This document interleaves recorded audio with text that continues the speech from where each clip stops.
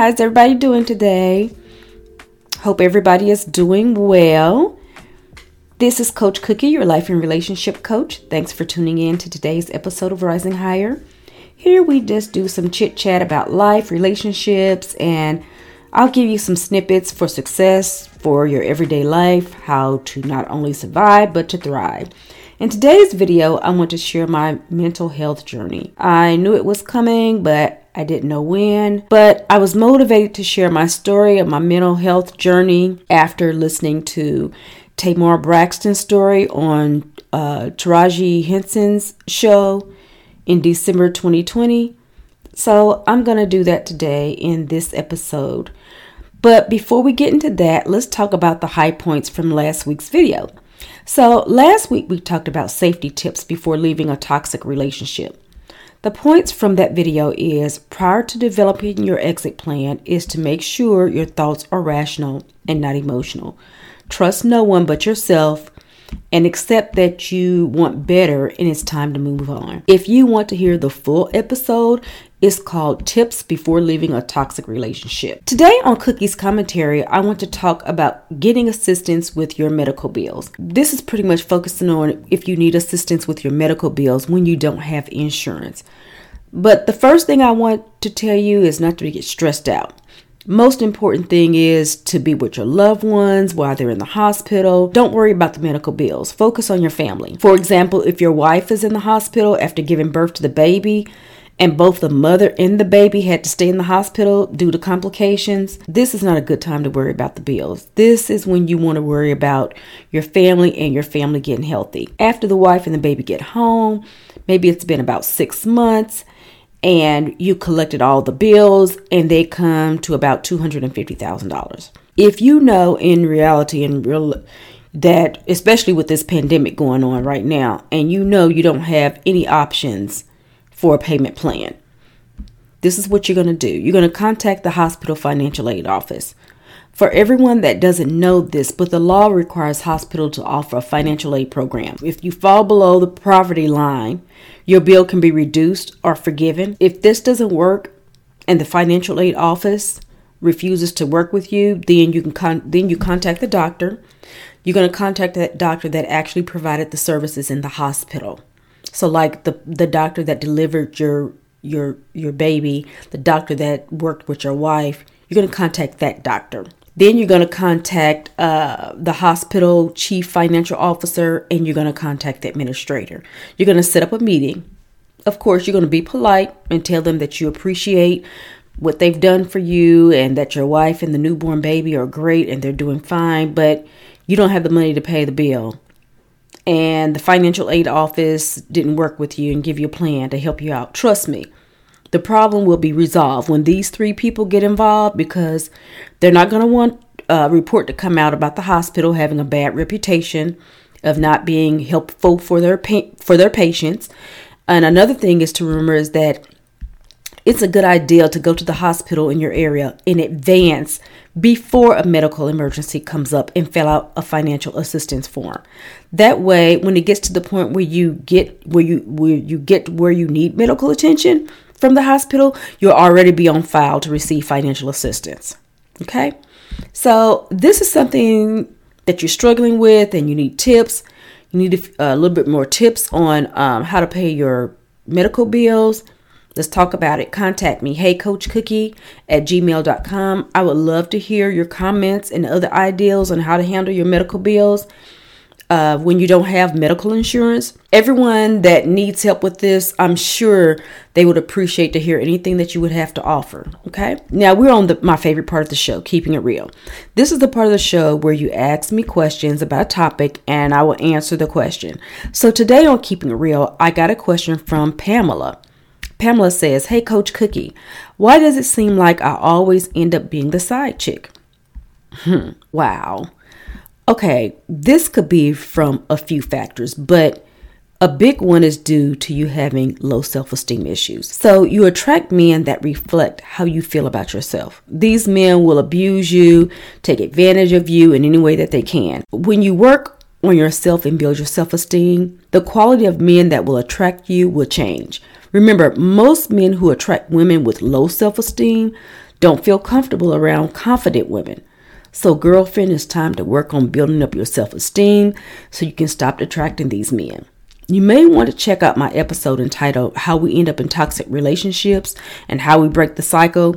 This will really help you get started with building your self-esteem. Now we're going to deal with the big pink elephant in the room, and we're going to get to the main topic for today. I listened to Tamar Braxton's story and the comment that she made in December 2020 on Taraji P. Henson's show. She wanted to give up on life and hurt herself because she thought her son deserved better, and she was embarrassing him in public and on television. Of course, I know there are a lot of other things that have been going on in our society as it pertains to individuals suffering from mental health because of a lot of things that people are going through and struggling through this pandemic. But Tamar Braxton's comment triggered something deep inside of me to tell my story. This truly gives me the opportunity to be a voice for individuals who have been through, or you may be going through, some mental health issues right now. A lot of times individuals who have been through a mental health crisis, they really don't understand what it's like, and it makes it difficult for the person that is really going through to have someone to talk to. So I want to be able to tell my story and at the same time let people know that I understand what you're going through and I'm here to help if you need that help. So let me tell you a little bit about my journey with mental health as a pastor's wife and an evangelist. I left home at 18 years old in the fall of 1983 to attend college at Lake University in Jefferson City, Missouri. A lot of my friends that I had in college would go to church on Sundays and Wednesdays and would invite me to go with them. I wasn't raised in church, but I do remember going to church with various family members while I was coming up. I never was really a follower, and I had a lot of questions about what was going on in the church and why were we doing certain things. For example, if I went to a Catholic church, I wanted to know, why are we bowing down to Mary? She's a statue. It's a statue of Mary. Why are we bowing down to her? Nobody could really answer questions that I would have. So a few years prior to starting college, I started studying in very detailed various denominations. You name it, I studied it. And I studied to the point where I could explain to you what was in the Word of God and what was in the other books that denominations had in addition to the Word of God. So after much studying, I got saved and I was baptized at the age of 19 at a Pentecostal revival. Little did I know, but at the time of this revival, the man that preached in the revival would be my husband. I got called to the ministry at a very young age, and not long after that, I got married. Both my husband and I would teach and preach abroad as evangelists. This was in the mid-'80s, and at that time, we would have a broadcast on the radio and on television that would announce that we were coming to their city. Our house phone would blow up all the day from people out of town asking if it was true and if we were coming to their city. When we would finally arrive at that city, there were so many people who would come to see us that there was not enough room for everybody to get in the church, and they would sit out on the sidewalk, in lawn chairs, in the grass, or on the rooftop to hear the word of God. When I got pregnant with my first child, my husband no longer felt it was his calling to travel and evangelize. He wanted us to be a part of a church. I noticed that this wasn't easy for him. He bumped heads with pastors and leaders of the church. He would tell them what was wrong with their church and what they would need to do to improve their church. He felt like there was no church that existed that was living right according to the ways of God and the Word of God. So he decided that he was going to start his own church. In addition to teaching Sunday school at my husband's church, I still traveled to do various churches, to do seminars and classes. It was during this time that I really stopped to pay attention and noticed that my husband was really self-absorbed and it was all about himself. At home, I was going through the emotional and psychological abuse, and for some reason, I couldn't do anything right. He made going to college very difficult for me. He would tell me things like getting a law degree wasn't for women. He didn't want me to study at the university library with my classmates. He wanted me to travel 45 minutes away to a little country town library. Now, I realized that this was all because, one, he was jealous of me trying to do better for myself, and thought I would meet another man in college, so that was a threat to him. And 2, he didn't want me to succeed and finish my education. So he tried everything he could to keep that from happening. 20 months after I gave birth to my first child, I had a second child. That was a son. When my son was 6 weeks old, I graduated from college with a degree in criminal law, psychology, and in secondary and adult education. Immediately after graduating from college, I decided that I wanted to stay home to be a mother with my children for a little while before getting in the work field. I still would travel to local churches and groups to teach or do seminars. At home, I noticed that my husband was rarely at home with us. He would tell me that he was working in the church. Eventually, after so many years of being married, I found out that his work in the church consisted of him having various relationships with women in and out of church. In addition to his emotional and psychological abuse, he never provided for me or my children, and if I wanted anything, I would have to get it on my own. Instead of being at home with my small children, I had to get out and work immediately after I graduated from college. My first teaching job was in a level 5 all-men penitentiary, and I really liked that job. That was my first teaching job. I went through this period of depression that was so bad. I hated being at home on the weekends. I would rather be at work. I couldn't handle being in the same city after so long, along with all the drama he had going on in the church. So I told him I was leaving to get a break for a while and wanted to know what it was like to have a job in a large city. So I packed my things and my children and we moved to Kansas City, Missouri. In reality, I was leaving him and wasn't going to return unless he made some serious changes. I left the relationship thinking he was going to get himself together, but he never did. It got worse. He would come visit me and my kids with various women in an attempt to make me jealous, but that didn't work. He used the kids and told me that they didn't want to live with me and they wanted to live with him. I told him I wasn't going to argue about the kids, and if the kids wanted to be with him, to come and get them. He did. He came in, he got them. But deep down inside, I knew he didn't want the kids. He was just saying that because he wanted to use that to get me back, but it didn't work. 3 months after the kids were with him, they came back to me. He asked me to come back several times, but I told him I refused to come back until there was some serious changes. So not very long after his last "I want you to come back" speech, he ended up getting another woman pregnant. Now remember, he was a pastor of a church, so he had to keep up with his reputation of being a decent man. So not long after he got this woman pregnant, he sent me divorce papers in the mail to divorce him.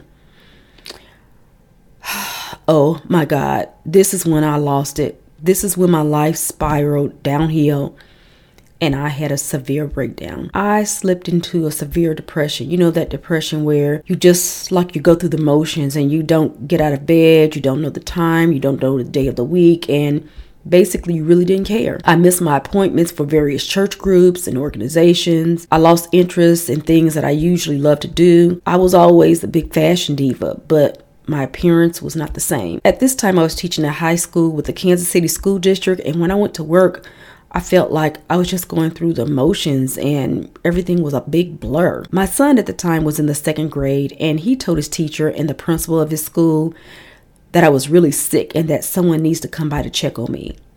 And they came by to check on me, and the principal asked me if the doctor gave me a depression medication. And I told him that he did, but I was too afraid to take it. The principal kind of broke it down to me and said that the medications have to make you feel better than what you're going through right now. You have to think about your children, and you have to be in a condition to take care of your children. I agreed. I was afraid, but I started taking my psych medications immediately. The day after that visit, my son came to my bedroom, and I remember laying in the bed like a zombie. He kissed me on my cheek before catching the bus to school, and he told me, "Hey, Mom, it can't be that bad. It's going to get better." I just remember tears rolling down my face, and I got up out of nowhere and said, "Oh my God, I have 2 children to raise. Snap out of it." Well, I got up. I started doing everything: cooking, cleaning, doing the laundry, going grocery shopping, taking the kids to their school events, having their friends come over and everything. But my demeanor was totally different. First, I went out, purchased 3 guns. I had 1 gun in my purse, 1 in my car, and 1 in my house. I dressed like a streetwalker. I was in the grocery store with an 8-year-old and a 10-year-old walking around in a thong bikini and a see-through negligee and hooker heels. The really sad part about it all was I was completely numb to what I was doing.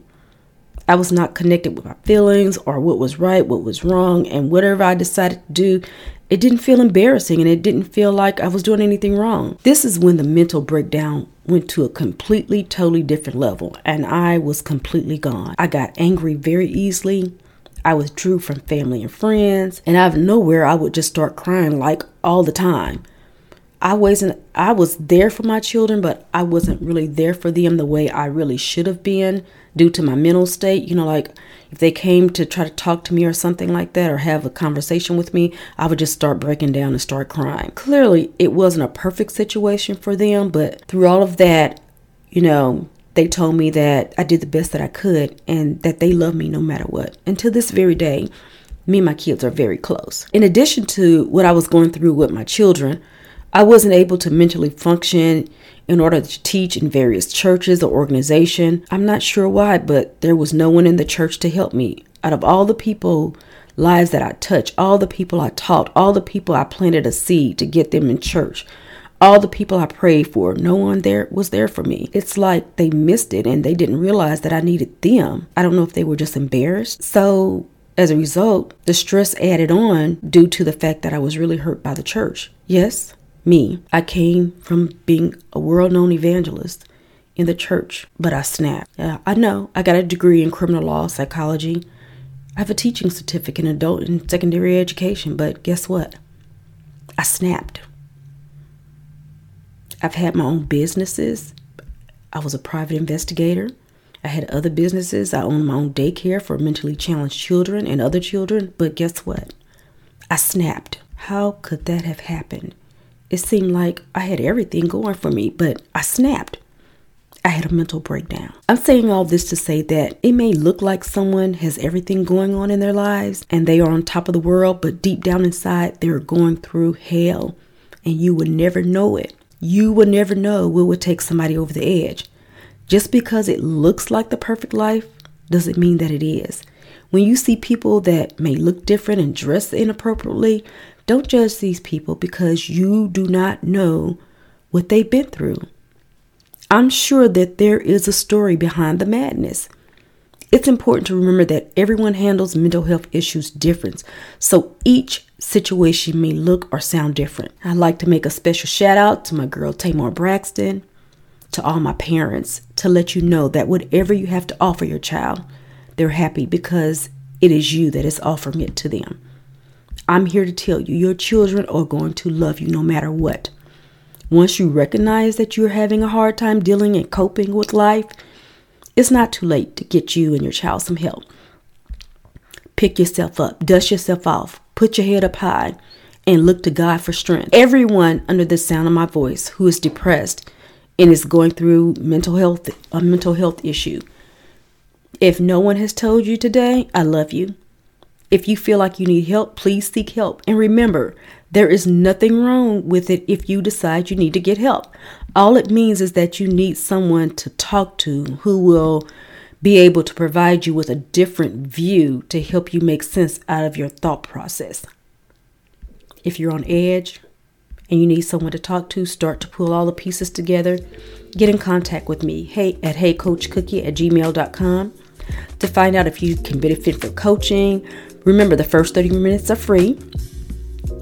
My inbox is always open. Feel free to connect with me online, Facebook, Instagram, at Rising Higher Podcast. To all my listeners, I would love to hear your thoughts on this topic. Also, I want to be able to bring content that meets your needs. So if you have questions that you would like for me to answer, or if you have a topic that you would like for me to discuss over a video, please let me know. This is Coach Cookie reminding you to love yourself first as we rise higher together. Talk to you soon.